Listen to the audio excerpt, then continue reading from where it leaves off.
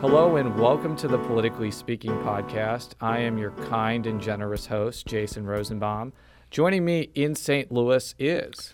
Joe Mannies, and I won't get into a debate about whether or not you're kind and generous. I'm actually ruthless and evil. Through the magic of radio, we also have in studio today... Marshall Griffin from the Capitol Studio in Jefferson City. The Marshall is kind and generous. He is very kind and generous. Very kind and generous. My dog thinks so. Absolutely. We have a special edition of Politically Speaking today. House Speaker John Diehl, a Republican from Town and Country, has graciously decided to join us to talk about right to work. But before we get into the interview, we wanted to just spend a few minutes explaining to our listeners who aren't quite aware of the basic definitions of what right to work is and why it's kind of come to this point. Now, right to work itself is a shorthand that supporters use to describe the policy of as follows. Currently in Missouri, if you join an entity that has unionized and you don't want to be part of the union, you still have to pay union dues. And technically, you still have to join the union. Right to work would basically say that if you don't want to join a union, you no longer have to pay dues. So you don't have to join it.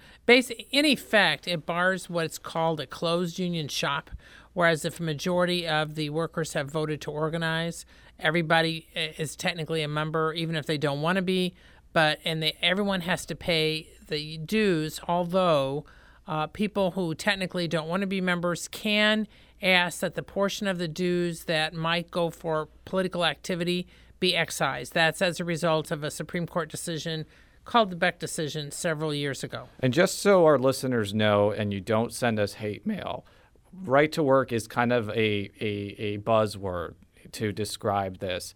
And so opponents of right to work call it right to work for less. They don't like calling it right to work. We're not making an endorsement of it, but we're just using the shorthand for this podcast.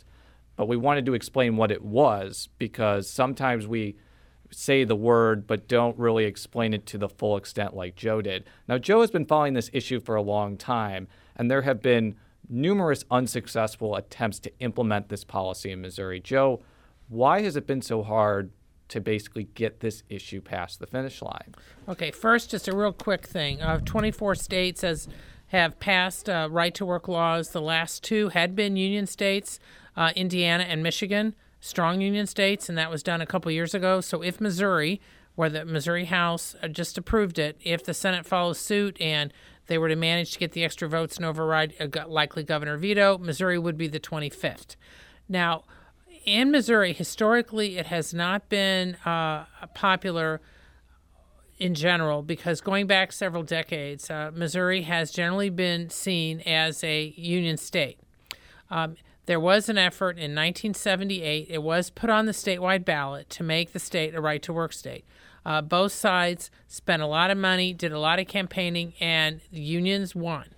Now, Kip Bond, who soon after became governor, has contended, and I've talked to him about this, that he contends that all it did was mobilize Democrats because he contends that it really helped Democrats the next few elections. For those who care about history, in 1980, Bond he became governor again. No, he became governor again. Correct. So they managed to rebound in 2 years, but he always contended that the 78 vote didn't help Republicans and that he thought it was not, that politically they could have focused on other things. That said, there have been efforts ever since then to get the legislature to approve making the state right-to-work state. There have been somewhat proposals to put it back on the ballot, but for the most part, most supporters of right-to-work have felt that the best way to get it through has been to go through the General Assembly.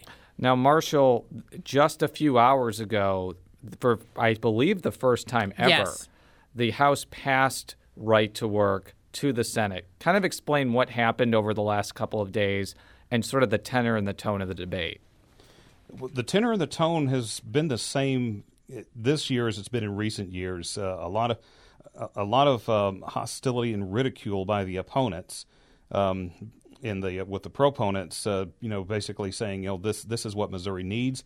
We're losing jobs, and we're actually losing population to other states that are right-to-work states, and they namely focused on bordering states, states that border Missouri, namely Tennessee, I believe, Arkansas, Oklahoma, I think they mentioned, but definitely Tennessee and Arkansas getting most of the mention as being right-to-work states, Iowa as well.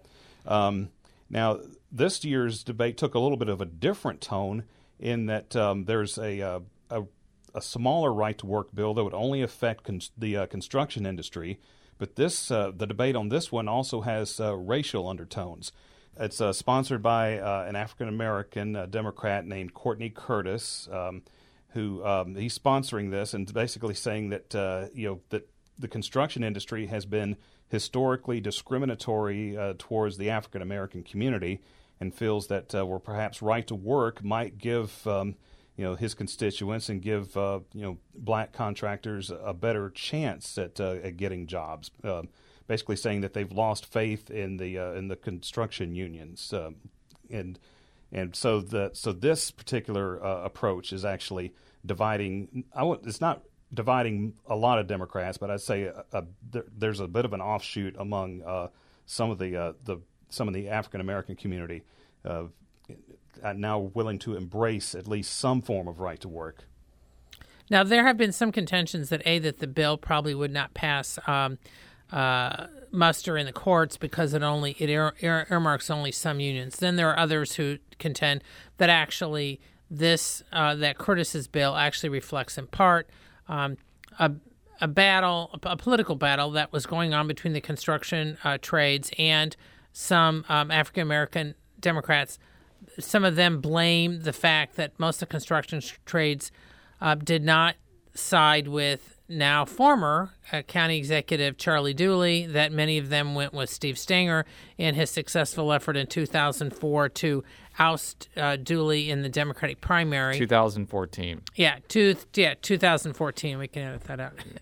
And so that there have been some who contend that actually Curtis's bill is an offshoot of this battle that was pretty pitched in St. Louis County for much of 2014. So that now, from what I understand, though, that bill the final passage was not of that bill. The final passage was of the broader bill, Eric Burleson's bill, which is the one that now goes to the Senate. So yeah, that's correct. Yeah, just a quick thing for Marshall. Where does this debate stand as of now? Well, now it's obviously has a bit of a more stronger voice in the House. That said, there's still not enough. There's still not enough support in the House to overcome a potential veto from Governor Nixon. There's still 17 votes short. Yes, 17 votes short. There are a number of Republicans who are pro-union as well. If perhaps symbolic, Representative Curtis also chose not to vote against the broader right-to-work bill. He didn't vote for it. He voted present. But in doing that, he was still sending a message. As far as where it goes now, obviously it goes to the Senate, where I would expect there would be a filibuster among the pro-union members of the Senate, mostly Democrats, maybe one or two Republicans. And at this point, though, it would require some wheeling and dealing to actually get right to work through the Senate, and I don't really think that's possible this year. Could be wrong, but I'd be very surprised if right to work actually got out of the Senate. Now, one of the interesting points is that of the Republicans who voted against right to work, that included a significant block of Republicans from St. Charles County. St. Charles County Senator Tom Dempsey is head of the Senate. Has Dempsey indicated whether or not he will publicly endorse right to work, or will he not say anything about it since it's apparently unpopular among other members of his Republican delegation from his county? I don't know the answer to that question yet, but it's something that I will definitely be keeping an eye on as this bill goes through the Senate, and seeing whether or not Dempsey will take a position on this, or just or let other people fight it out. Well, enough background for now. Let's jump right into our interview with House Speaker John Diehl. I first asked him what his reaction was to the House vote and what he thinks it means for the future of this debate.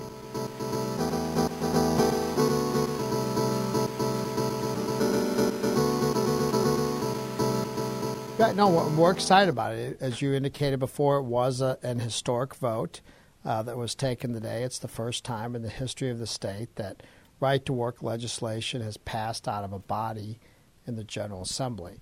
This is something which, as you know, has been attempted in past years but fell short on votes. And, today we were able to break through on this, and we had substantially more votes than we were able to get in past years, and I think made a very strong statement that Missouri at some point will join the ranks of right-to-work states. Why do you feel like there is an urgency to get this done this early in the session? Well, number one, it's somewhat of unfinished business from last year. And number two, given the nature of the opposition on a bill like that, I think it's important to get it out early to give as much time as possible to work the bill. It's not a situation where, and it's not the type of bill where you need to refine the language or where you need to understand what's in it. I think that's the bill's been very, very vetted out over the past couple of years. It's just a question of getting members comfortable with it and accumulating the votes necessary to pass. Now, two things. First, one, some would say that possibly another reason that you're doing it early is that if it gets through the Senate, then you guys could have it on the governor's desk before the session ends, and therefore he would have to veto or sign it, so it would give you a chance to override. That's my first question. Did that play into that at all? Well, no more than any other bill. I mean, we're doing that with a lot of other issues, too. And I think that's a general strategy that we're trying to follow in the General Assembly, is to try to make the vetoes happen while we're in session, where we can dispense of them immediately versus having campaigns being run against the vetoes or for the vetoes over a course of 3 or 4 months. Last week, we passed out of the House the Unemployment Security Reform Bill, which was vetoed last year, and we failed to override that veto by one vote. We were able to get it out with enough votes. I think it was 112 to 113 votes, with a couple of yes votes absent. And so that's another bill. So you're going to be seeing quite a bit of that this year, getting bills out early so we can deal with the vetoes early also. Now, the House vote, while 92, which was 10 more than you needed to get passage, it was 17 less than you need for an override. How are you going to try to get those 17? I mean, under the assumption that... I mean, that's a premature question. Okay. A veto override vote is a different vote. Okay. And a different set of considerations than you have on a third read and passage. So, we'll have a strategy to deal with that if and when the bill gets back to us in that fashion. The message today is that there were 15 more votes for this bill. By the way, we had a couple members absent, with one was legitimately ill and one had a family commitment. So there are actually 2 more votes than were reflected in the vote tally today. So we've increased the vote total on this by about 15 to 16 votes over where it was just a few months ago. So the final vote today was what, 94, you're saying? No, it was, I think today it was 92. Okay, 92. There are 2 members that could not make the vote that are solid yeses. So I want to walk through this issue kind of on why you feel that it is a necessary thing for the state to do, and also for you to respond to some criticism. Now, when I've talked with other proponents of right to work over the years, they've always talked to me about how they feel this policy would make the economy of the state stronger compared to if you didn't have that policy. I'd like you to explain to me why you feel it would make the state's economy better if you implement right to work, basically. Absolutely. 2 principal reasons. Number one, whether we want to acknowledge it or not, we are in a competition with other states for jobs and employers. When you look at Missouri, we're uniquely positioned in the middle of the country, but we also have many other states that border us. But what's really interesting about Missouri is how much of our commerce is actually located very, very close to the border of another state. We go all around St. Louis, Hannibal, St. Joseph, Kansas City, Joplin, Branson. Springfield is relatively close to the border. You go to Poplar Bluff, Cape Girardeau, St. Genevieve. Most of our commerce in the state is located within a short drive of another state. Of the states that surround us, Iowa, Nebraska, Kansas, Oklahoma, Arkansas, and Tennessee are all right-to-work states, Illinois being an exception and Kentucky being an exception. And even Illinois this week, with the new governor, took steps to make public employees by executive order right to work, and then indicated this week they're going to be pushing a legislative agenda to have right-to-work zones in the state of Illinois. So even Illinois is realizing that this policy creates economic opportunities. And why is that? It opens up for Missouri opportunities for companies to locate here that will only consider right-to-work states. I think one of the really compelling things that came out this year that wasn't talked about in past years, is the position of site selectors, and that those are individuals and companies that help companies decide where they're going to locate by evaluating states' tax policies, labor policies, economic development policies. Well, there was a conference this year at the Lake that was talked about quite a bit on the House floor that, surprisingly enough, was put on by the Department of Economic Development, which is controlled by Governor Nixon, as well as the Missouri Partnership, which is controlled by Governor Nixon. The takeaway from that conference was that Missouri loses about 87, is not even considered for about 87% of the opportunities available for relocations or expansions, because they'll only consider right-to-work states. That's in the manufacturing world. So there's nothing wrong with giving us as many possibilities as we can, because if by passing right-to-work, it doesn't mean we're prohibiting unions. It doesn't prohibit anybody from joining a union. It makes it voluntary and not mandatory. And so I think it's good to give workers choices. It's good to give companies choices and let the free market work it out. Now, one of the things that critics have emphasized was that in Missouri, with its smaller union population than it used to have, most of the labor is frankly concentrated in the St. Louis and Kansas City area as far as labor unions. So the towns you mentioned, like St. Genevieve or Springfield or other towns that are near the borders with other right-to-work states, there's in effect no unions down there anyway.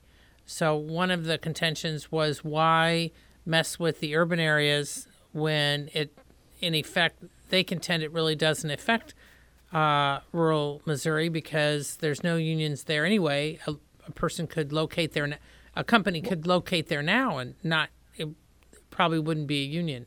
And think how ridiculous that argument is. Okay, that is truly one of the more ludicrous arguments I've heard in defense of in support of not doing right to work. That in outstate Missouri, there are no unions. Well, why are there no unions? Because all the jobs have left. They've gone to Tennessee, Arkansas, Oklahoma, and the other states that border us. Look at outstate Missouri and rural Missouri used to be full of Tier 2 and Tier 3 manufacturers that would support the Tier 1 manufacturers in the urban areas. Those manufacturers, and these are the exact same type of jobs that the site selectors were talking about, when they look for places to build, to expand and relocate, they look for right-to-work states. We had a very compelling story told by one of our new members from New Madrid County, who told of a company a couple decades ago that that would locate in his county if Missouri became a right-to-work state in the 1970s. They did not, so they located right across the border of New Madrid County. And that company now employs 5,000 people.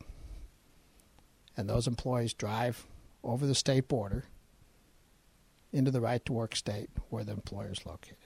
Okay, so the reason there are no unions in outstate Missouri, or very few, is because the jobs have left. The manufacturing jobs have left. We want to bring those jobs back. I wanted to ask you to respond to a common argument that's been put up by proponents or opponents of right to work, and that is that by essentially allowing people to not pay union or representation fees through this policy, they're essentially quote unquote freeloading. And this is an argument that is this in particular in this clip was expressed by House Minority Leader Jake Hummel.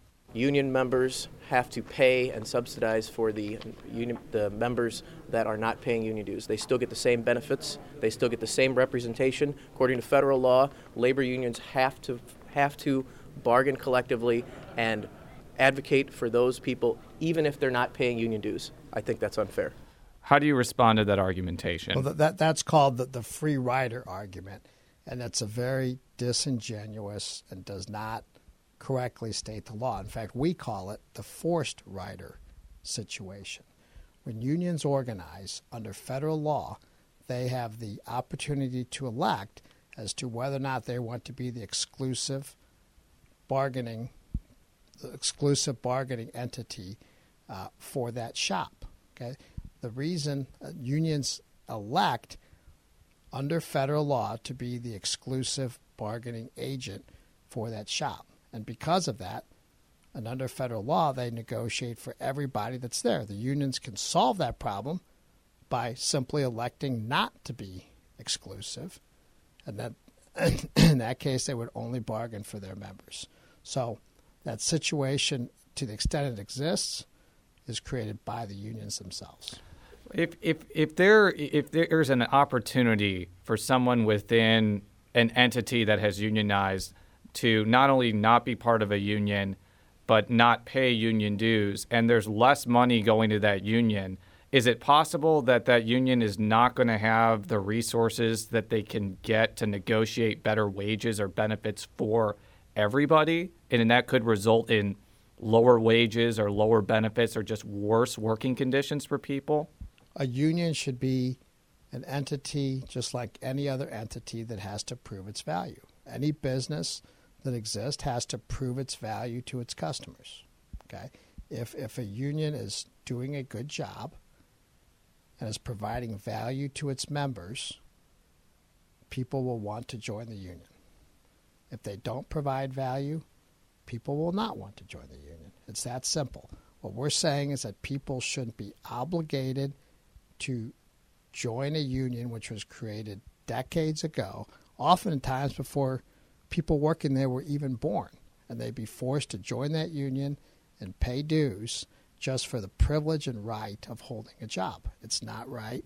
Workers need to have some choice. Now, what about those who are concerned that they say that actually what the Republicans are doing is really political, is that they're trying to hit at the financial level labor unions who have generally backed Democrats, that this is really about trying to hit the purse of the Democratic Party. How do you respond to that? Well, once again, that's a laughable argument. Couldn't you just as easily say that the Democrats are defending the practices of labor unions because they're the biggest donors of the Democratic Party? I mean, look at it. This is about providing choices to workers. If unions do a good job and provide value to its members, members will want to join that union. And if members join that union, unions will be financially healthy, legitimately, by providing value to the members and not just because they have rights bestowed upon them decades ago that workers have no say or input into. Now, what's been the reaction of supporters and other groups like the Chamber and everybody? I mean, I would think that today's vote really has will have implications beyond Missouri's border. I was interested what you think. So we just took the votes a few hours ago, so I haven't had the chance to visit with too many groups yet. But yeah, I think in a lot of respects, it's a watershed. It's a watershed moment here in the state. It's the first time this vote has been taken, and the first time it's moved forward to this extent. So, yes, I think it will have an effect on other places also wanting to take a look at this, and I think it will continue to spark discussions here. One of the things that I think has made right to work and difficult to pass is the fact that the Senate has the filibuster. And from talking with a lot of Democratic members in years past, they have said this is kind of a fall-on-the-sword issue where they would filibuster it, even if there's the votes to pass. Are you getting the sense that this may be a situation where that may not happen, or where it may need a PQ or something? Like, how do you get this through the Senate, basically? I am a member of the House. I was elected to lead the House. I'm not going to get into the Senate procedures or how Senate leadership over there may or may not choose to deal with this issue. It's not my prerogative to comment on that, and I'll let them do their job. Well, one of the things I would like you to comment on is the fact that in this vote, you have 117 members of the House. It was only 92 votes, which means some Republicans oppose right to work. And It's about 2 dozen. And I'm going to showcase an example of somebody who used to be in the House who's now in the Senate, Senator Paul Wieland of Jefferson County, who expressed last year to us why he doesn't favor right to work. Right now, with the immigration policy that we have in the United States, I think right to work is a terrible ideal for the state of Missouri. Okay, I think it would just decimate these people that have good family-sustaining jobs now. What do you make of some of the Republicans on both sides of the chambers that don't support right to work? Why do you think that's happening, and how do you kind of overcome that, especially when the vetoes come into play? Members are elected to represent their districts. When you move major legislation like this, it's a process. And I think we've seen time and time again that votes on an override don't necessarily correlate with votes that are taken on a third read. Now, don't get me wrong. I think this is going to be it'll be a very difficult vote to override. But the correlating factor is not what the third read vote was. Now, looking at it from just a broader perspective, whether this is overridden, whether it gets through the Senate, overridden or not, does the fact that it gets either just through the House or even just if it gets through the General Assembly, regardless of what happens with Nixon, does that in itself send a message as far as the climate in Missouri and how you approach business? Oh, I think it absolutely does, and I think it sets a tone for the governor's race in 2016. So, look at it. Once again, I know I sound like a broken record on this, but major policy changes, whether they be, tax cuts or right to work or other issues like that, are continuums. They don't happen in one session, and it's building upon the session before. This couldn't have happened this year if the progress weren't made last year. Last year's progress wouldn't have happened if it weren't for the progress the year before. And so I personally believe that Missouri will inevitably be a right-to-work state. Whether it's this year, next year, or 2 years from now, remains to be seen. But it's certainly a step in that direction. Can you expand on your thoughts that you say it sets a tone in the governor's race in 2016? Can you expand on that? Well, look, obviously if it passes the General Assembly and it's vetoed by the governor, and the next governor will sign it, that becomes an issue. Okay. I just have a quick procedural question. I know that there were 2 bills that were debated this week. One was just a right to work for all unions, and one was for construction unions. Was that combined into one bill, or what happened with that exactly? No, there were 2 different bills, and actually the first bill was, interestingly enough, a right to work bill for construction trade unions filed by a Democrat. So we at Courtney Curtis from St. Louis, and that bill, we heard that yesterday. We perfected it. Today we just perfected the Representative Burleson's right to work bill. That other bill still remains on the calendar, and that's the floor leader's prerogative on when he chooses to go to that. So only Burleson's bill is going to the Senate right now, is what you're saying? Correct. My question, the reason I bring that up is I think that while some are portraying that as kind of a rogue Democrat supporting right to work, it really seems to be an offshoot of a larger controversy that started in St. Louis County, that basically started in 2012 when there was an ordinance passed by the St. Louis County Council and signed into law by St. Louis County Executive Charlie Dooley that had an apprenticeship requirement for basically all construction contracts. And your predecessor had hinted that, the legislature may take action to try and, obliterate that type of thing. Obviously, under right to work, that type of thing may change. Is there any effort on the part of the General Assembly maybe to take a look at ordinances like that and maybe essentially supersede them through legislation, or is it just right to work right now? I'm not aware of anybody that's filed a bill in that regard. I could be wrong, but I'm not sure that bill was actually signed into law, was it? I could be wrong. I'm not on the St. Louis County Council, and obviously it's probably best that you don't pay super close attention like I do, or you go insane, basically. I have a hard enough time tracking what's going on up here, but to answer your question about action on that in the General Assembly, we've had about 800 bills filed so far.